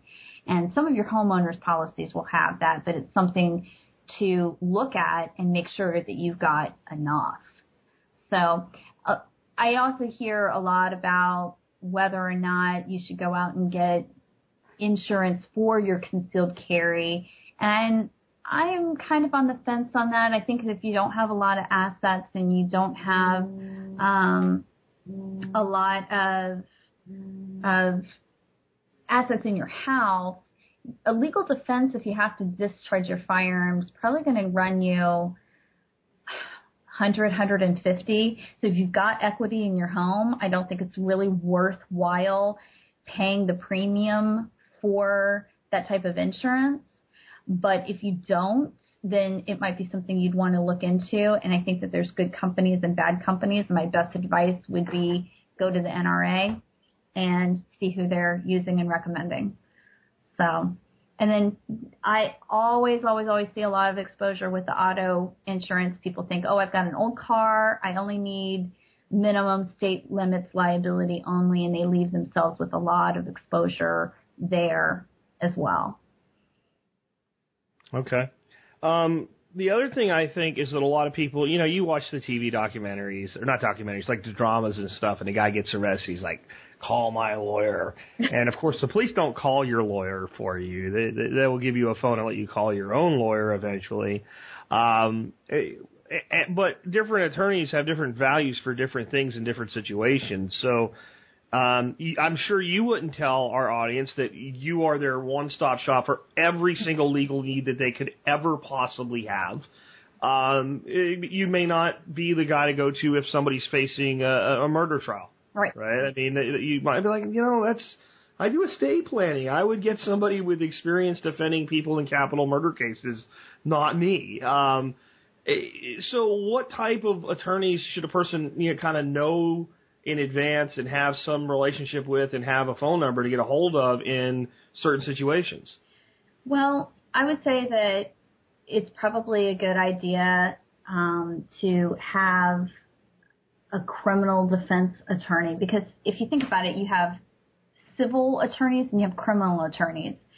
Anything civil that's going to go wrong probably isn't going to be a major emergency where you're going to need to have somebody right away. But criminal, on the other hand, you don't want to be the Trayvon Martin case, So I would have something like that on hand. And if you have a family lawyer, that's probably okay, because if I've had clients call me in an emergency situation. Hey, this is what happened. I know you don't do this type of law, but I usually know enough from my law school background to give them some immediate guidance and get them over to somebody or put a call into a colleague that I've got their cell phone number and say, hey, I got a problem. I've got a client. He just got picked up for this. And they'll put a call in and do what they need to do. So I would say any lawyer phone number to just keep with you or have memorized on hand is better than nothing. But if I were to pick any one type of lawyer, I'd say a criminal defense attorney. You know what makes me agree with that a lot is if you end up in a situation where you're charged with a crime, and I'm going to assume that you're innocent because that's what our legal system is actually supposed to do, is assume that you're innocent, and that you would want to be able to defend yourself, and reasonably from this accusation, and do the best job you can in preparing to be put on trial if it goes that far. That you would be far better off in preparation for that, sleeping in your own bed, in your own home, being able to confer with your attorney, being able to have other people there to support you, and being able to be in a very right, straight frame of mind than defending yourself from a jail cell, waiting for the potential to move from jail to prison. And one of the most valuable things that you can have an attorney see to for you is to make sure that you're given the reasonable bail that you're promised, and you're not up on a charge that's not, a capital murder charge, and yet for some reason a judge hands down $1 million bond and you need $100,000 post bond.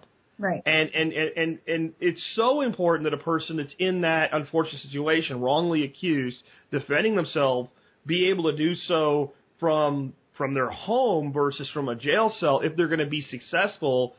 And let's face it, if you end up in front of a jury, certain things about your appearance do affect the way they judge you. And a person that's in jail for 90, 100 days or more before they go to trial starts to kind of look and give off the vibe of being a person that's incarcerated.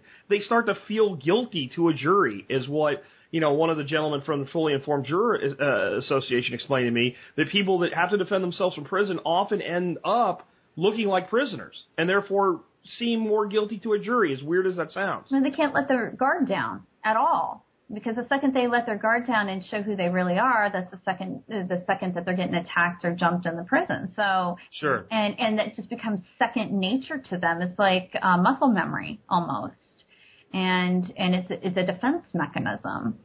And then you look guilty, right? And then you look guilty, right? It's the kid that just took the cookie. He did. Well, he has a look, right? So this guy has a look that he looks guilty, but what he really is thinking is, I don't want to get shanked. Right. And the last thing you want, presumably we all have honorable intentions, things like that. But things go wrong. People do have to defend themselves, and there seems to be a presumption that, okay, fine, self-defense, but there's almost a presumption that it wasn't self-defense. It's like the wrong presumption. And because if they err the other way, now we've got a real political problem. So the last thing you want, from a prepping standpoint, is to be in jail, not have access to any type of phone directories, and be trying to figure out who might be a good attorney. Well, why don't you figure that out before you even have an issue? The same as, you go to the gun range to learn how to fire your gun. You might do some tactical training. I would love to see some of the tactical training institutes start teaching what to do if they do have a self-defense situation, what to say. Let's add a legal component to your self-defense training and have people practice setting their gun down and what to say and how to talk to the officer. Yeah, I did a show with Masad Ayub that every single person that owns a gun, I don't care if you carry or you just keep it in the home for defense, you should listen to it. Yeah. Because that's what he's an expert on.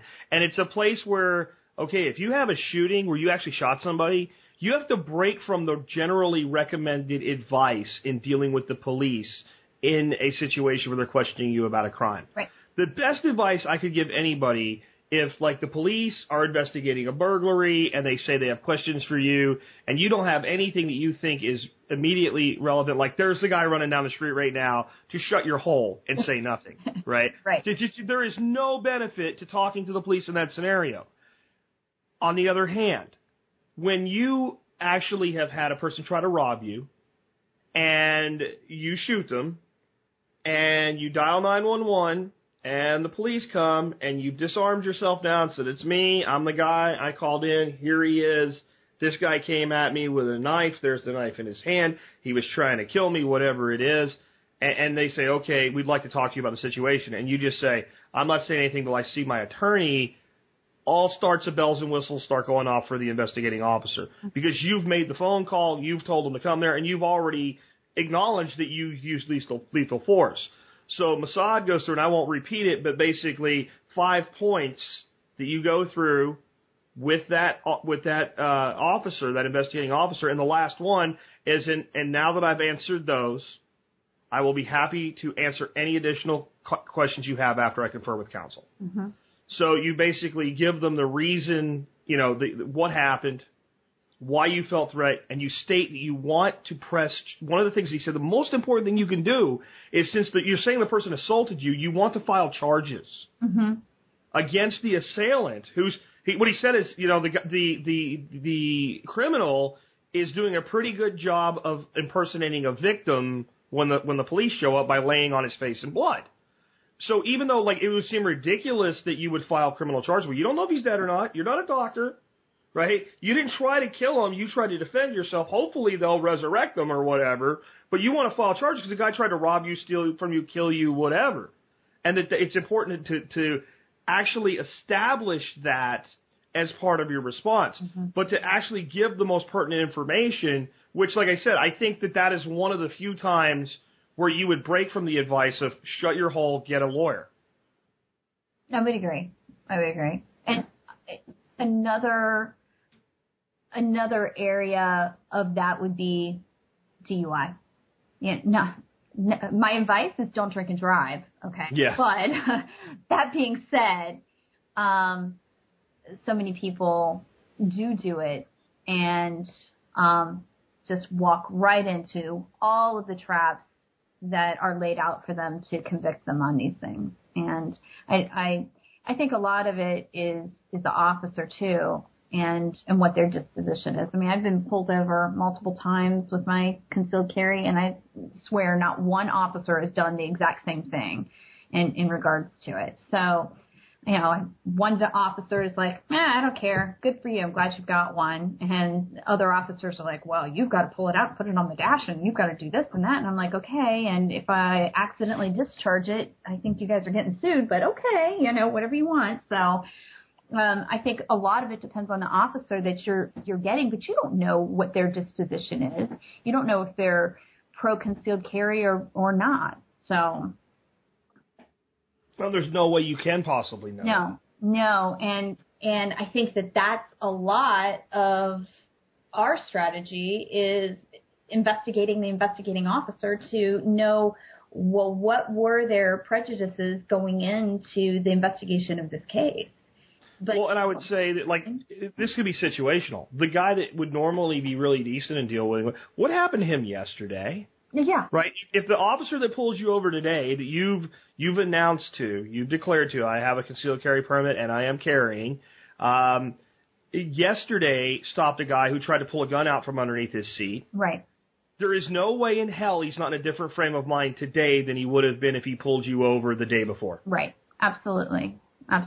My brother-in-law is an officer, and he's very pro-concealed carry because he feels it makes his job safer in a lot of ways. And he likes it when people come up to the car and they say he has concealed carry because it gives him more of a sense of safety than somebody that doesn't announce it. Because he already knows this is a law-abiding citizen. They announced it. I wouldn't tell you if I was going to pull it on you. I'm not stupid. I mean, that's really... But there are officers that think that way. And I've seen ridiculous things from cops on TV. I saw they pulled one guy over on that cop show, and he had a machete in the back seat. And they're like, why do you have this? Why do you even need this? And I'm like, I'd really like to sit down with that officer and ask him, how many crimes have you investigated or been part of that somebody actually used a machete in a crime? Yeah. Because I don't think it's a very common weapon. Friday the 13th movies from the 80s aside, it's not the general criminal weapon. Let's be you don't hold up a convenience store with a freaking machete. Well, was the machete part of attached to somebody's bug-out bag? Because that might just answer the question right now. He just had it laying in the back seat, and he was a dope head and all. But he's, come on, you got the guy on a dope charge. There was no charge for the machete that the guy, like where he was. I guess there's places where that's probably illegal to have that because they don't believe in liberty. But wherever this was, they didn't actually have anything to charge him with when they, kind of do the thing at the end where they say what he was charged with. He wasn't charged with the machete at all, but the cop is freaking out because he even possesses it. Mm-hmm. What do you have that for? I don't know. I cut my crank with it. So I guess we're getting a little off topic there, but I'm with you on a criminal attorney, and I think that one of the best things a person could probably have is an attorney that they know, outside of that criminal attorney that handles most of their things, but that they trust that when they have an issue that is a big issue but not so immediately. Like a criminal attorney, when you need a criminal attorney, you need them now. Right. But if you need a civil defense attorney or something like that, you usually have a little more time. Having someone that you deal with for your day-to-day issues that may not be right for that, but is solid in vetting someone to recommend you to. Right. Absolutely. And the time to find an attorney is not when you need one. It's before you need one. And sometimes, it could change because people retire, that type of thing. And I always look for, again, that attorney with more of a universal background for that purpose. Because, like, for example, we were talking about the concealed carry. I have a little bit of background in domestic, and one of the hot topics in domestic right now is if you have a part of the divorce decree is the do not harass, molest, whatever, the ex-spouse. Well, guess what? Now you just negated your right to have a concealed carry license. And so a lot of areas of law really start crossing over. And so that's why I think it's really good to have somebody that's very knowledgeable in your specific area but has a broad-based background. Another example is the transfer and death affidavits or the transfer and death deeds, depending on what state you're in, regarding it has an estate planning need, but technically that's real estate law. Your life insurance policies, technically that's contract law. But you can use that to benefit you from an estate planning standpoint. So I just can't stress looking for that broad background type of person that isn't just going to look at your one specific pigeonholed area and take a look at your entire life. I mean, you've experienced that firsthand on what that can do for you. So yeah, absolutely. I mean, I'm a big believer in a team approach. So when I have a business, I want a primary business attorney for that business. Mm-hmm. And the next business I put in place, I may not use the same attorney because they may be better suited to a different business arena. And I want that guy to be able to refer me out when something's over his head and I want him to be honest with me. But I want a good CPA as well. And I want the attorney and the CPA to talk to each other. Mm-hmm. I think that when you, and I do the same thing when I build teams of outsourcers around a business as well.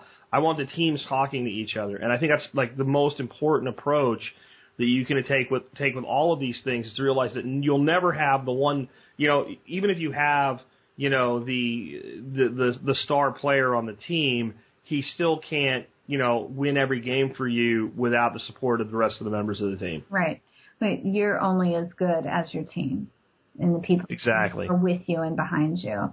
And I, in my law firm, I always tell people, I'm never going to ask you to do a job that I haven't personally done myself. And because one, I want to know how to do it. And two, I just think that that's the right way to roll. So I'm not going to ask you to do something that I wouldn't do. If I'm not going to do it, then I shouldn't be asking you to do it. So very much into that whole team approach, which, kind of goes along with the whole, prepper movement as well, too. So although I don't call myself a prepper, I don't call myself a survivalist, I call myself a thrivalist because I want to thrive in life. I don't want to just survive. So, there's my word for the day. So on that note, I mean, how can you help folks? I'm sure if people are in Ohio, you are licensed to practice there, so they can get in touch with you from your website, haywoodlaw.com, right. For needs like that. But, I mean, everybody else that doesn't live in Ohio because, well, your taxes are too high, for one thing. And you have unions there, too, and whatever. But anyway, you actually have another website that you can help people with certain things no matter where they're at, right? Right. It's called Life Shield 360, and we're in the process of making it a nonprofit to support different movements and organizations throughout the community. That's where you can look if you don't want to reinvent the wheel and you want to look for a grab and go life organizational binder. We have those on the website there, commercial version of it. And we work on group buys of things, and so you'll see products on there that are just not your everyday thing or something that might be an everyday thing that I just got a better price point on. And try to pass that on to the way I see it is the more people that are prepared, the less likely you're going to be on welfare and I'm going to be paying for it. So, yeah. So I'm all for trying to help people help themselves. And so there's some resources on there as well. And that's Life Shield 360. And we have an event calendar, so if I see something that's coming up in the area, I'll throw that up if it's free, that type of thing. So I think there's a lot of free self-defense courses and things like that on there, so which I'm very big into. So. Well, it's very cool. I don't think I've ever seen an attorney with a website with long-term storable food on it before, so that's very encouraging to see. And I'll make sure I have links to both your main website, which again is haywoodlaw.com, and to Life Shield 360 in the show notes today. And Lisa, thank you for being with us here today, especially since you had to come back a second time around to make it happen. Well, at least we didn't have the technical difficulties and this time. And I do want to say one more thing that I didn't get to mention earlier, but for people that are preppers, I think that a lot of your audience probably has real estate in multiple states. And a lot of times that can open up a logistical probate nightmare. And a lot of things that you can do is putting the property in a trust that is not in your resident state, or opening a limited liability company. And if you have a lot to say about this, don't let the fact that I was about to wrap the show up make you truncuate it. Okay. Speak as in-depth on this topic as you want, because looking back at my notes, it one way or another, as we got sidetracked, I did skip over that. Okay.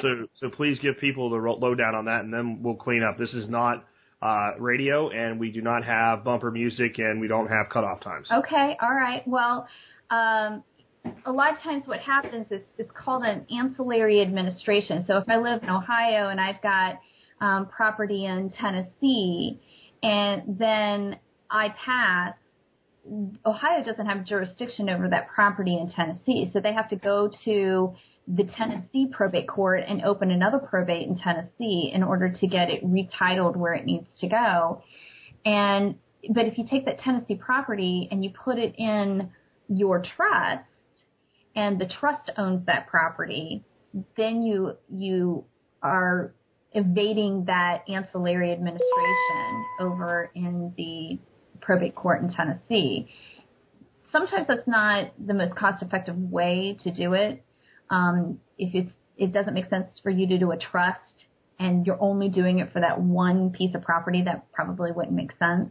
But you could do a limited liability company in Ohio and then put the Tennessee property in the name of the limited liability company, and now you are just transferring the interest in that limited liability company, which the only thing that has as an asset is that property. And so now you've gotten around that Tennessee ancillary administration. Okay, that makes a lot of sense, because it's who has ownership at that point. Right. Because technically, if you just leave something to somebody, nobody has ownership. It's like a ghost town in the middle, like a nowhere land for a while. It's in a nebulous stasis. Whereas what you're talking about setting up, and correct me if I don't have this right, since you didn't really own it, this other entity did, you're just changing who has control of the entity, and you avoid the ghost town phenomenon where the thing is kind of in this limbo state. Right. So if we set up Jack Spirko Realty and we take his Tennessee property and we make the owner of that Tennessee property Jack Spirko Realty, and then in your will you say any interest that I own in Jack Spirko Realty goes to my wife, now your wife owns that interest. Or you and your wife could own it together, and you're just passing on the interest. But because it's a company, it's always going to live on. It's just that the interest in that company is going to change hands. That makes a lot of sense. Well, I'm glad you caught that mistake that I made, because I think that actually affects a lot of people. There are a lot of people in this audience that own property in other states. Right.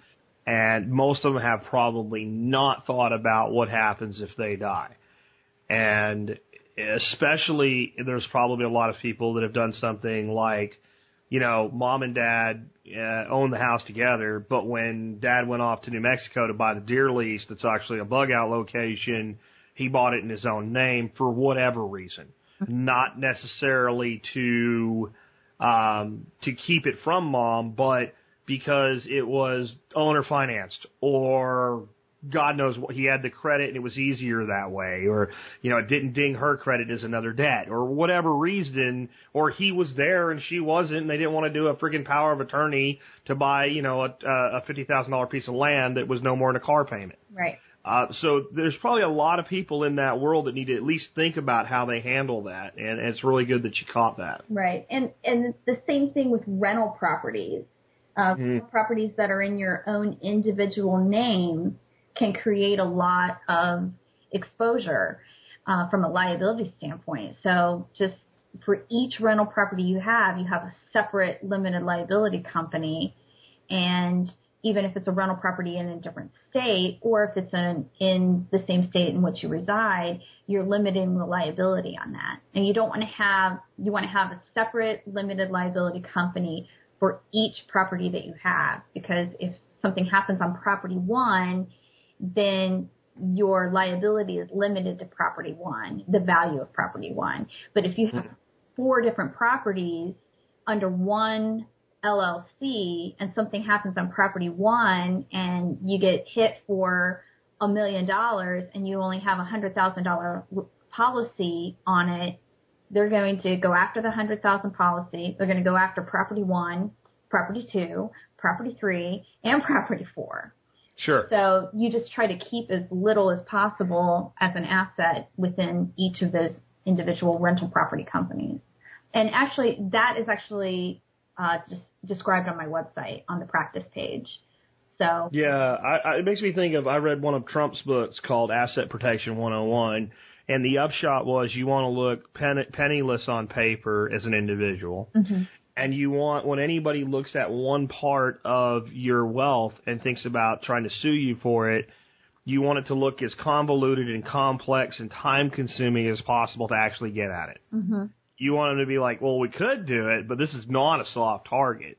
Because there's actually people who, believe it or not, make a living picking people to sue that really didn't actually do anything to them. Mm-hmm. In big companies, it's class action, but there's a lot of small companies where, there's just a person out there that that's their job. They just look, is there any vulnerability here that I can attack and sue for any purpose whatsoever, especially if I think these people will just settle out to me rather than go through court. Yeah. I had a girl one time sue me over graphic artist work she supposedly did as part of a job interview for a DVD jacket. And basically the art was a picture that I own the property rights to. She had no case whatsoever against me. She wanted $250 for it, and I would have told her to cram it. She sued me in small claims court in Denton, Texas. But because she sued my LLC, not me directly, and I was a corporation, I was not able to represent myself in the lawsuit and would have had to send an attorney because that's Denton's jurisdiction. Right. So I gave her the $250. It's those darn lawyers. They're always looking for somebody to sue. Well, $250, whatever, right? You know, and that wasn't even a lawyer. That was an individual that I don't think she was smart enough to realize that. She just got lucky. Yeah. Like, I'm like, well, I'm going to go down there, and I had all the stuff and all the email exchanges and all, and I'll just, and so I had my HR person, Allison, who did lots of other things for me, like check into it, like, is this going to be okay for me to do? And she comes back, she goes, no, Denton says you can't do that. You'll have to get our attorney, Jeff, to go down there. And Jeff's like, you know damn well I'm going to charge you more than $250 to go to Denton. Pay her the $250. Yeah, he was like, I would pay her that. He's like, if you want to do this on, I sent him everything. He's like, if you want to do this on spite, he said, slam dunk. I'll go in there and make her look like an ass. Yeah. But I'm going to charge you $1,000 to make her look like an ass, or you can give her the $250, and when somebody asks you about her in the future for like a job reference or something, just say, I wouldn't do that. And that's probably a smarter action to take. Yeah. So it's a small world in web development and project design. And funny enough, I was having lunch with a guy about 6 months later who was considering hiring a new graphics designer, and guess who he asked me about? Karma is a bitch. It is. So that worked out. It cost me $250, and I didn't even tell him the whole story. I just said exactly what Jeff said to protect myself. I wouldn't do that. Or you could just say, my mom told me if I don't have something nice to say, I don't say anything at all. It's not to say anything at all. To run a business, we'll figure that out. Anyway, with that, thanks for being on the air with us today, Lisa. Thanks for having me. It was really enjoyable. All right, folks, and with that, this has been Jack Spirko today, along with Lisa Haywood, helping you figure out how to live that better life if times get tough, or even if they don't. It's in our food these days, you know it's on our TVs. Sometimes we forget we are what we eat. I don't know the answer. It's like there's nothing I can do. It's the price we pay, I guess, and we follow all the rules. There's a better way to do this. Let me show you a better way. You don't have to be another face in the crowd. Don't have to live the way they tell you to. Make your own way, and the others will follow. Revolution is you. Revolution is you.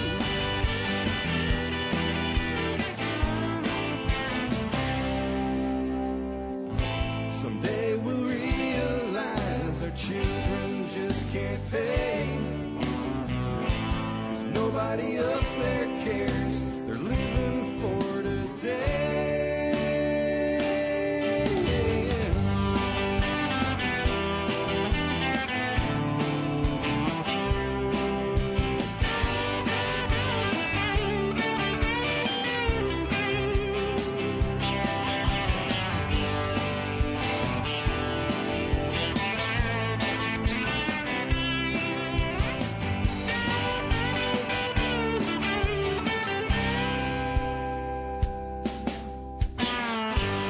You don't have to be another face in the crowd.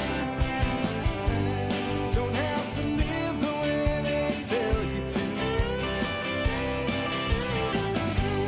Make your own way, and the others will follow. The revolution is you. The revolution